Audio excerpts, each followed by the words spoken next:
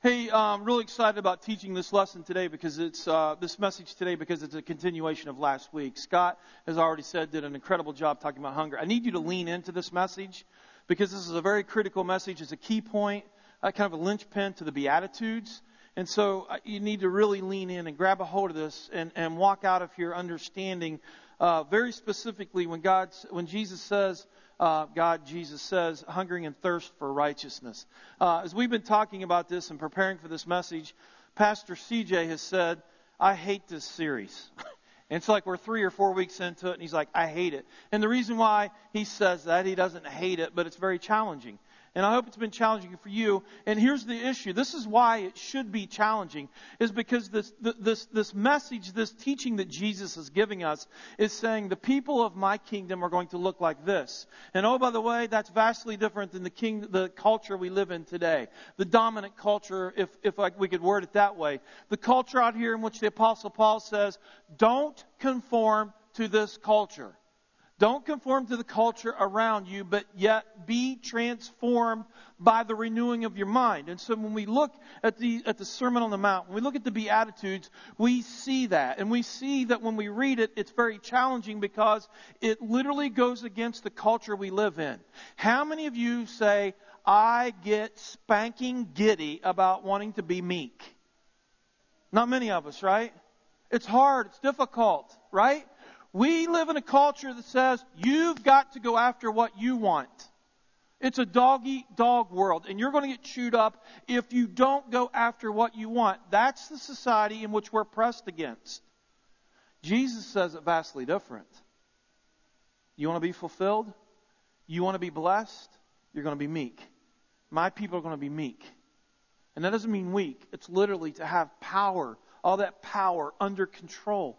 And so, in the rest of the Beatitudes, again, just talks about this upended, top, bottom up, inside out type of living that just contradicts what we live in and kind of the natural way that we're disposed of in a sense. But today, I want to look at that Beatitude once again found in Matthew chapter 5, verse 6. And it says this, blessed are those who hunger and thirst for righteousness, for they will be filled. Scott talked about that concept of hungering. Why don't we hunger after these things? And the conviction that he has been having within his life of all these things that he hungers for, these things that he gets passionate about. Why isn't he passionate about being hunger and thirsting for righteousness? In Ecclesiastes, we read about this from Solomon, and he writes this in chapter 3, verse 11. God has made everything beautiful in its time. Also, He put eternity in a man's mind. Guys, this is very key. If we can lock into this and begin to understand, we start understanding a lot of things and how we think and things that we long for. He says God has made everything beautiful in its time. And He also put eternity in a man's mind. That's very key. God put eternity in a man's mind. Why? So that he cannot find, man, not God, man cannot find out what God has done from the beginning to the end. Essentially, it's this. The reason why you hunger and thirst for things, the reason why you long for things, is because God placed that within our lives. God placed that within your life, this restlessness and longing. God, that's natural. That is God created. That's in our nature. That God placed this sense of restlessness and longing within our lives because what He's wanting to point out is this. The only way we're going to be filled, the only way we're going to find rest, the only way we're going to be satisfied in that sense of longing is through Him. He put eternity within our lives so that we would search hard after Him, so that we would long after Him, so that we would know that only through Him can we be fulfilled. Here's the problem. I'm going to define insanity for you. Insanity is when we keep going back to the same vices, looking for that sense of rest and longing. You know what I'm saying?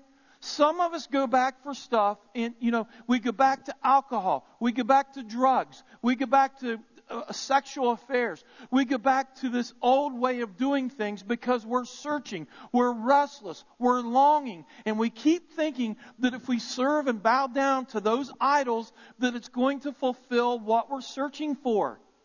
The searching part, the longing part is natural. Where we focus our attention a lot of times in search is completely wrong. And that's why we come up empty. That's why for some of us, we're sitting in here this morning and our souls are a wreck.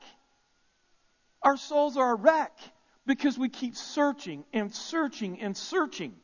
For some of us, we have relationships, we have friends that stand on the outside and they look at our lives and they're like, how can you go back to the same destructive thing over and over and over and over again in your life?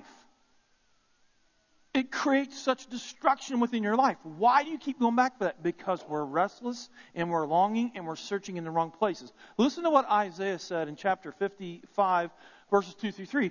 He says, why spend your money on food? This is God speaking. Why spend your money on food that does not give you strength?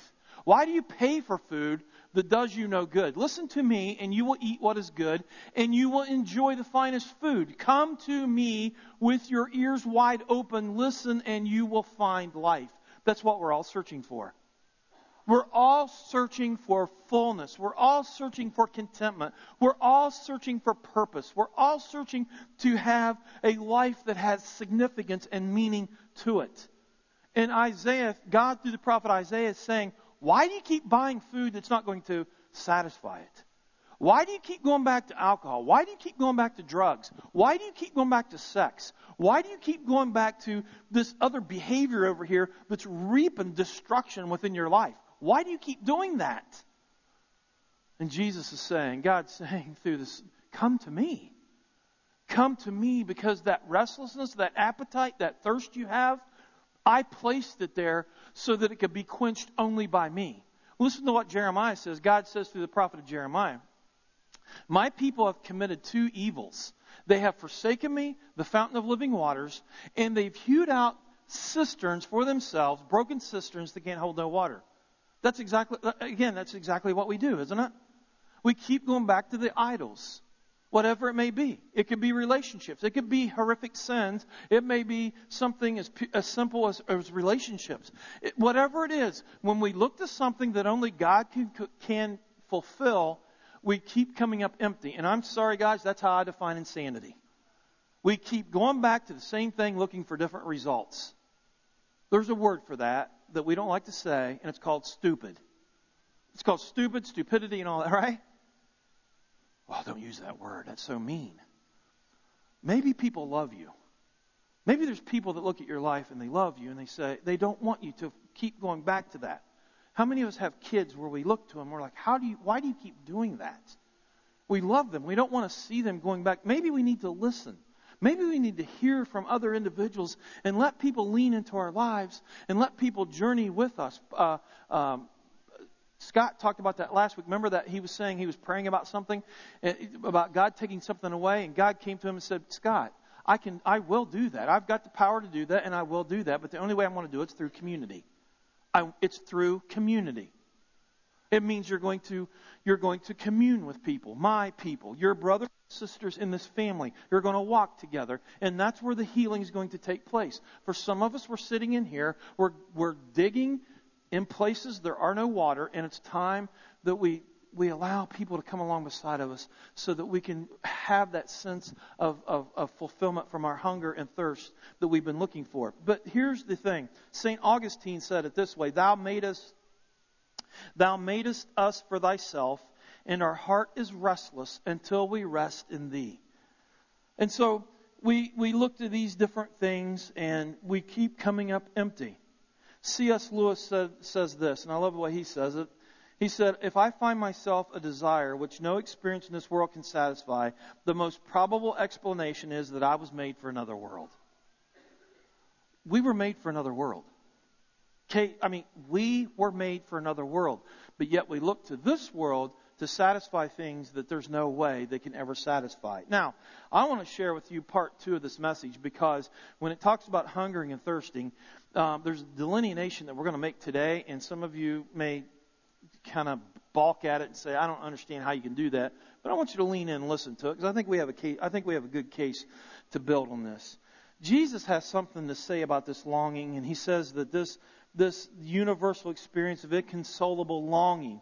He talks about this insatiable human heart and about the restlessness, and he's saying it can be satisfied by hungering and thirsting for righteousness. So, I want to meditate on a couple things here with you this morning. I want us to do it together. I want us to think about it. When he talks about this righteousness, okay? Now, he doesn't say, now, again, this is where you got to lean in. Don't lean in and then check out and daze off on me, okay? Lean in with me. He doesn't say hunger and thirst for God, right? He says hungering and thirst for righteousness. Okay. Now, I struggle with that because I'm thinking, okay, if we hunger and thirst for God, won't righteousness be there? Yes, but there's another passage here that we're going to look at that I think kind of blows that out of the water. So just follow along with me. So therefore then, if he's saying hunger and thirst for righteousness, because, and what's it say? Look in your program real quick. Flip it open to the middle. It's got the Beatitudes listed there from the Message. Listen to what he says in ours. He says in verse 6, you're blessed, and that's at Makuriai, okay? You're blessed, meaning you're fulfilled, meaning you're living life to the fullest. You're blessed when you've worked up a good appetite for God. He's food and drink and the best meal you'll ever eat. In the NIV, it says, blessed are those who are persecuted for, well, that's the next one. It says, blessed are those who hunger and thirst for righteousness, for they will be filled. You're going to be filled. Okay, so what is this righteousness? What is this righteousness that he talks about? Well, a couple weeks ago, we looked at Psalm 37. And Psalm 37, it's as if Jesus took that and just read it verbatim when he talks about this, when he preached the Sermon on the Mount. And in Psalm 37, talk about longing for God, being still and being quiet for God, allowing God to satisfy us. And he said the reason that Jesus seemed to be quoting this psalm so much is that word, it's like verbatim in Matthew 5:5. And besides, that word meekness does not occur again in the Sermon on the Mount. Now, listen, when we look at righteousness, when Jesus talks about righteousness, we don't find that word righteousness, the way it's used here in this passage of Scripture, we don't find it in the Old Testament whatsoever. We don't find it again throughout the New Testament except for in this context. This beatitude, if we could occurs 5 times in the Sermon on the Mount, from chapters 5 through 7. This word righteousness is used 5 times, nowhere else. It's used 5 times in the Sermon on the Mount, and Jesus' meaning in this sermon is to look at these other instances as he uses this word righteousness.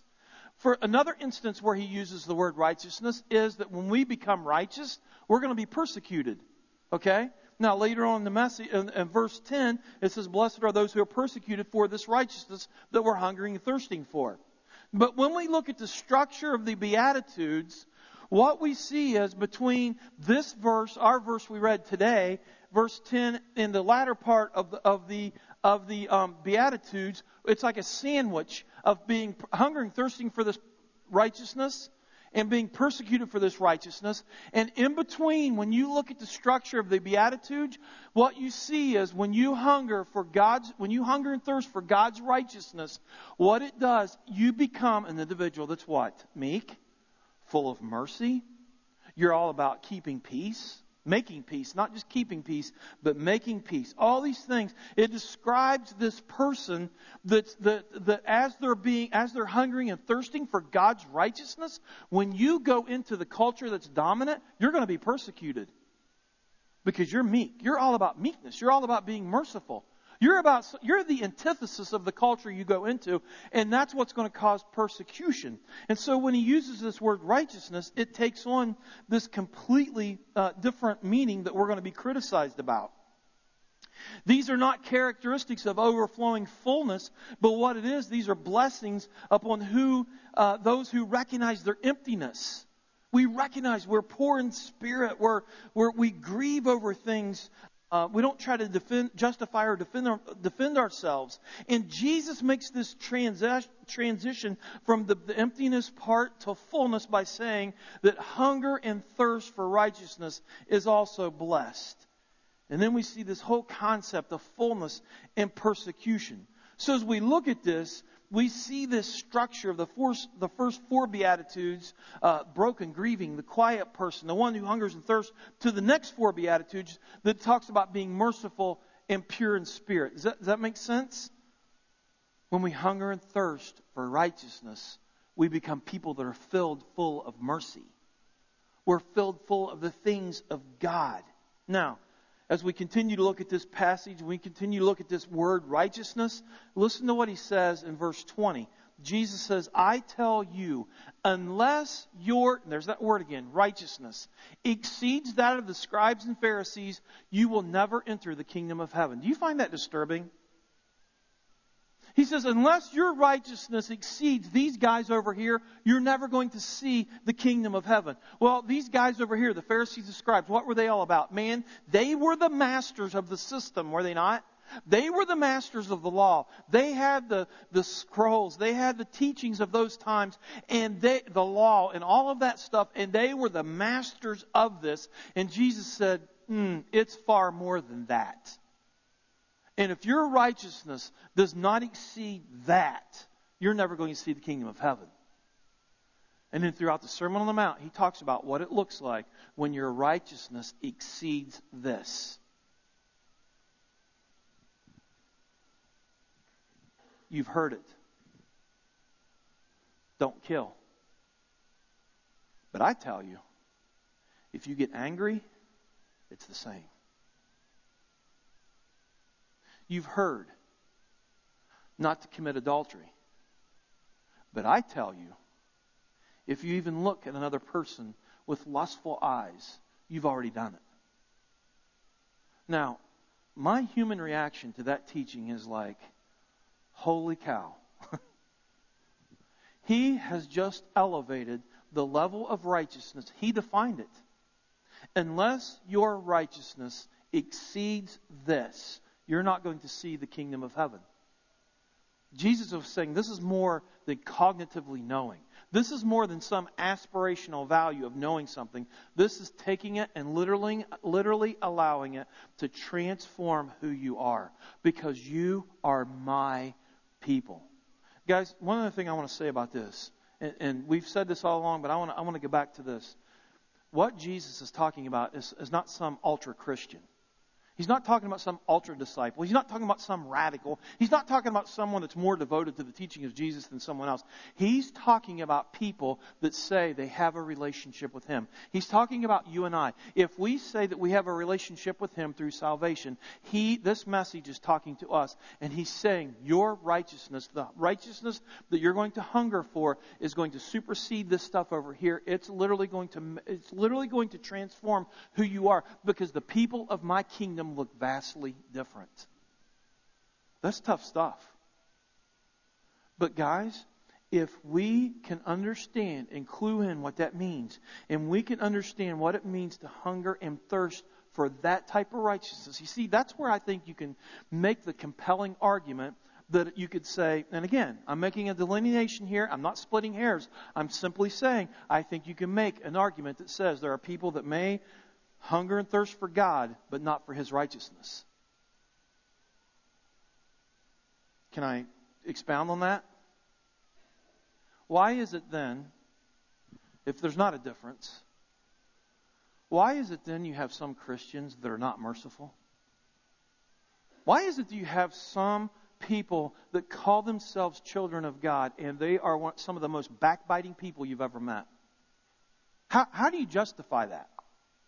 How do you say, you know what I mean? How do you say that, I tell you, I think there are some people that they're not connecting, and it's like, because that is such, seeking that level of righteousness is extremely hard. I get that. But it takes those first 4 Beatitudes that says we're going to be meek individuals. We're going to understand our humility. We're going to understand who we are, and we're going to understand that we don't measure up in God's eyes, and the only way we do that is by coming to Him in complete contriteness to the cross, saying, God, I'm absolutely nothing, and we mourn over that because we know that we're nothing. We see who we are. We see the wretchedness of ourselves. We see where we've come from. We see where we struggle, and we bow down and we say, God, I don't deserve your mercy. I don't deserve your grace whatsoever. But we live in this sense of surrender and contriteness and humility that we allow God to fill us, and we allow Him, and then we begin to seek and thirst and hunger for His righteousness. Does that make sense? Let me share another passage of Scripture with you that for the longest time in my life, and still does, it totally just boggles my mind, and it's hard for me to get my mind around it. It's found in the Sermon on the Mount, and he talks to these people, and you've probably read this before, but he talks to these people about this kind of what it looks like. In Matthew chapter 7, verses 22 through 23, you've probably read this before, but he says this, on the end day, people are going to come to me, and what are they going to say? They're going to say, Lord, Lord, did we not prophesy in your name? Did we not cast out demons? Did we not do all these things? Did we not do mighty works in your name? And then, and this is where it's so challenging to me. This is so challenging to me. He says this, and then I would declare to them, I never knew you. Depart from me, you evildoers. Can I read that again to you? We're not talking about child molesters. We're not talking about murders and all this other stuff. We're talking about people who prophesied in Jesus' name. We're talking about people who cast out demons in Jesus' name. We're talking about people who did mighty works in Jesus' name. And he's going to look at them and say, I don't know who you are. Guys, that is one of the most challenging passages of Scripture that I've come across in a long time that still challenges me. To the point where I sit there and I think about it. Is my life any different? Am I going to stand before Jesus one of these days and he's going to say, I don't know who you were. I don't know who you are. Well, Jesus, let me refresh your memory, okay? I was a pastor at a church called Element. We had a really cool name and had a number in it, And I know that no one in our church understood what that number meant, but, and if you don't, let me just remind you, Jesus, of what that number meant. Encounter, express, engage. It communicated our vision and our mission and things like that. And Jesus, I preached in your name. I preached messages in your name. I tried to walk with people. I tried to teach people. I tried to help coach people. I tried to be with people. I loved the people that you had there. Jesus, these are the things that we did. We were a multi-site ministry. This is what I committed my life to. I don't know who you are. Okay, wait a minute, Jesus. Let me get back to this then. I was born in my mom and dad. My dad was a pastor. My grandfather was a pastor. I don't know who you are. I think about that. And it drives me to my knees. Because he answers that question. He says, the people who do the will of my Father are the ones I know. So let me ask you a question. Do you think that when you hear his words, am I taking that out of context? Am I reading something in there that's not? Because I'm telling you, when I read that passage of Scripture, I think there's going to be a lot of people that's going to stand there and they're going to be shocked. And I pray to God I'm not one of them. Because we start listing all of our achievements. And all the things that we did. All the God things that we did. And he says, I don't know you. Could it be that because this is found in the Sermon on the Mount, that when you look at the bigger picture of this, the bigger context, where it's located and all this, that he's saying, you didn't hunger and thirst for righteousness. You may have hungered for God and the God things, but you never hungered and thirsted for righteousness.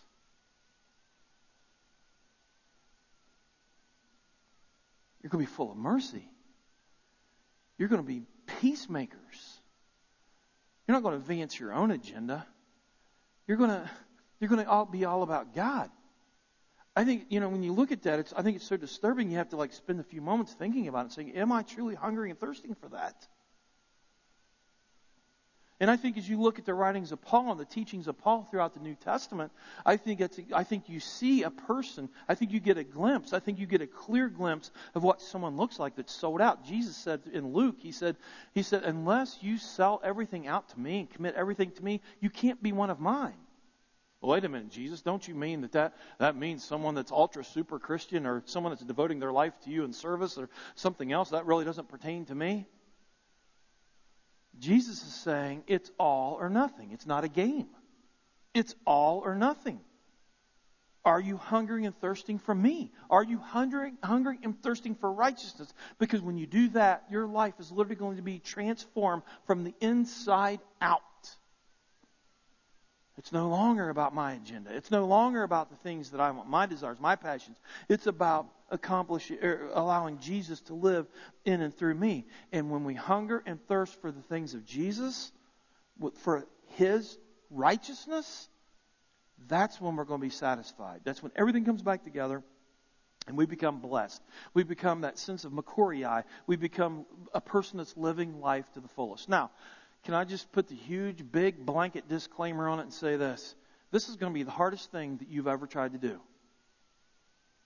Isn't that kind of like a duh statement? I mean, when you talk about these things, when you look at this and he's saying your righteousness has to supersede this over here. You've heard that if you did this, it's one thing, but I'm telling you, if you even think it's something else and all this. I mean, you look at that and you're like, this is a life that is almost unobtainable. And I'm telling you right now that I think it's something that's going to be the hardest thing we've ever been called to do. But that's what Jesus is calling us to be and do. To be that type of person. To be consumed by Him. And we're not going to be able to accomplish that on our own, but only through the power of the Holy Spirit. I think it comes back again to the humbleness and contriteness where we say, God, my life is yours. I'm all in. All of my chips, I'm shoving in.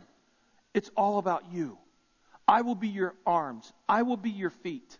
When you say go, I'll go. When you say do, I'll do. Whatever you say, I'm going to do that. Now I get there's going to be times as humans we're going to struggle with that. I think that is the issue of that. You know, when Paul talks about the flesh and the God's Spirit, that I think that's the struggle, that's the tension, and we live right smack in the middle of that because God has placed eternity within our lives, only to point that we don't belong here, that we're part of another world, and the only thing that's going to satisfy that restlessness and longing is to hunger and thirst for His righteousness. And we're in this together. You and I are in this together. We're living in this together. We need each other. We need the body together to come along and to be there with one another, to encourage each one another on, to spur each other along. So as the worship team comes back, we're going to close with one last song. And I would just ask that you would take this time and use it as a prayerful moment. The only way that we can ever accomplish any of this is really, it's kind of interesting because it's not like we're accomplishing it, but it comes through that surrender, again, to the Holy Spirit, to His Spirit. Jesus teaches us, let me back up. Paul teaches us in 1 Corinthians, he says this, who knows the mind of someone better than the spirit of that person? And he goes on to teach, he says, when you look at the things of God, to man, to the world, it looks like foolishness because they can't comprehend it. They don't have the mind to comprehend the spiritual things. They don't have the Holy Spirit living inside of them to help them to understand, to give them wisdom and revelation. Jesus teaches us that God's Spirit is what reveals to us truth.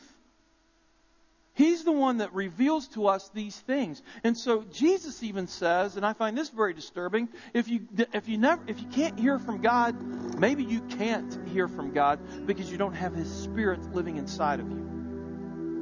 And so really it all comes down to this. Are we living in that submission and contriteness and humbleness of the Holy Spirit?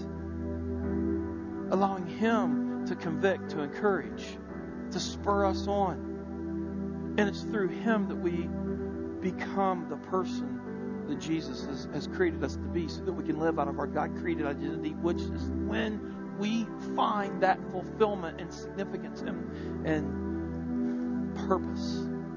So I pray that as we close with this last song, would you open your hearts to God? Would you, open your hearts to God. Some of us are in bad spots this morning. We've taken a couple steps forward and we've slid back 7 because of this struggle. Some of us are in a bad spot. Some of us are in here and we're not doing too bad. And the Holy Spirit comes along and He encourages and those types of things. But we're all over the place.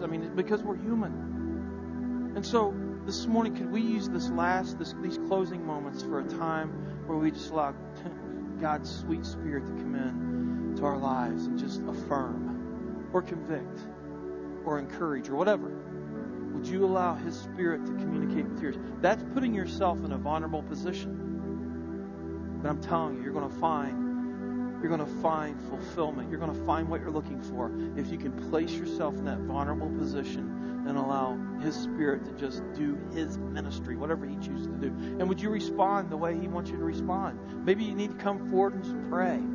I'd love to pray with you. We got a couple elders in here that would come forward and pray with you as well and just encourage you. But wherever you find yourself, would you just respond to the Spirit of God this morning? Let's stand together and let me just kind of close with a prayer, and then we're going to engage in our last song. Father, I thank you that you don't just raise the bar and just say, go after it. Sorry about your luck. But Father, you put it out there, and you show us what to go after. And I know that you acknowledge how hard it is because you were human once as well, and you lived here among us, and you saw the brokenness of our lives. But yet you went to the cross to provide us hope and to give us power through your Spirit to find what we're really searching for, and that's you.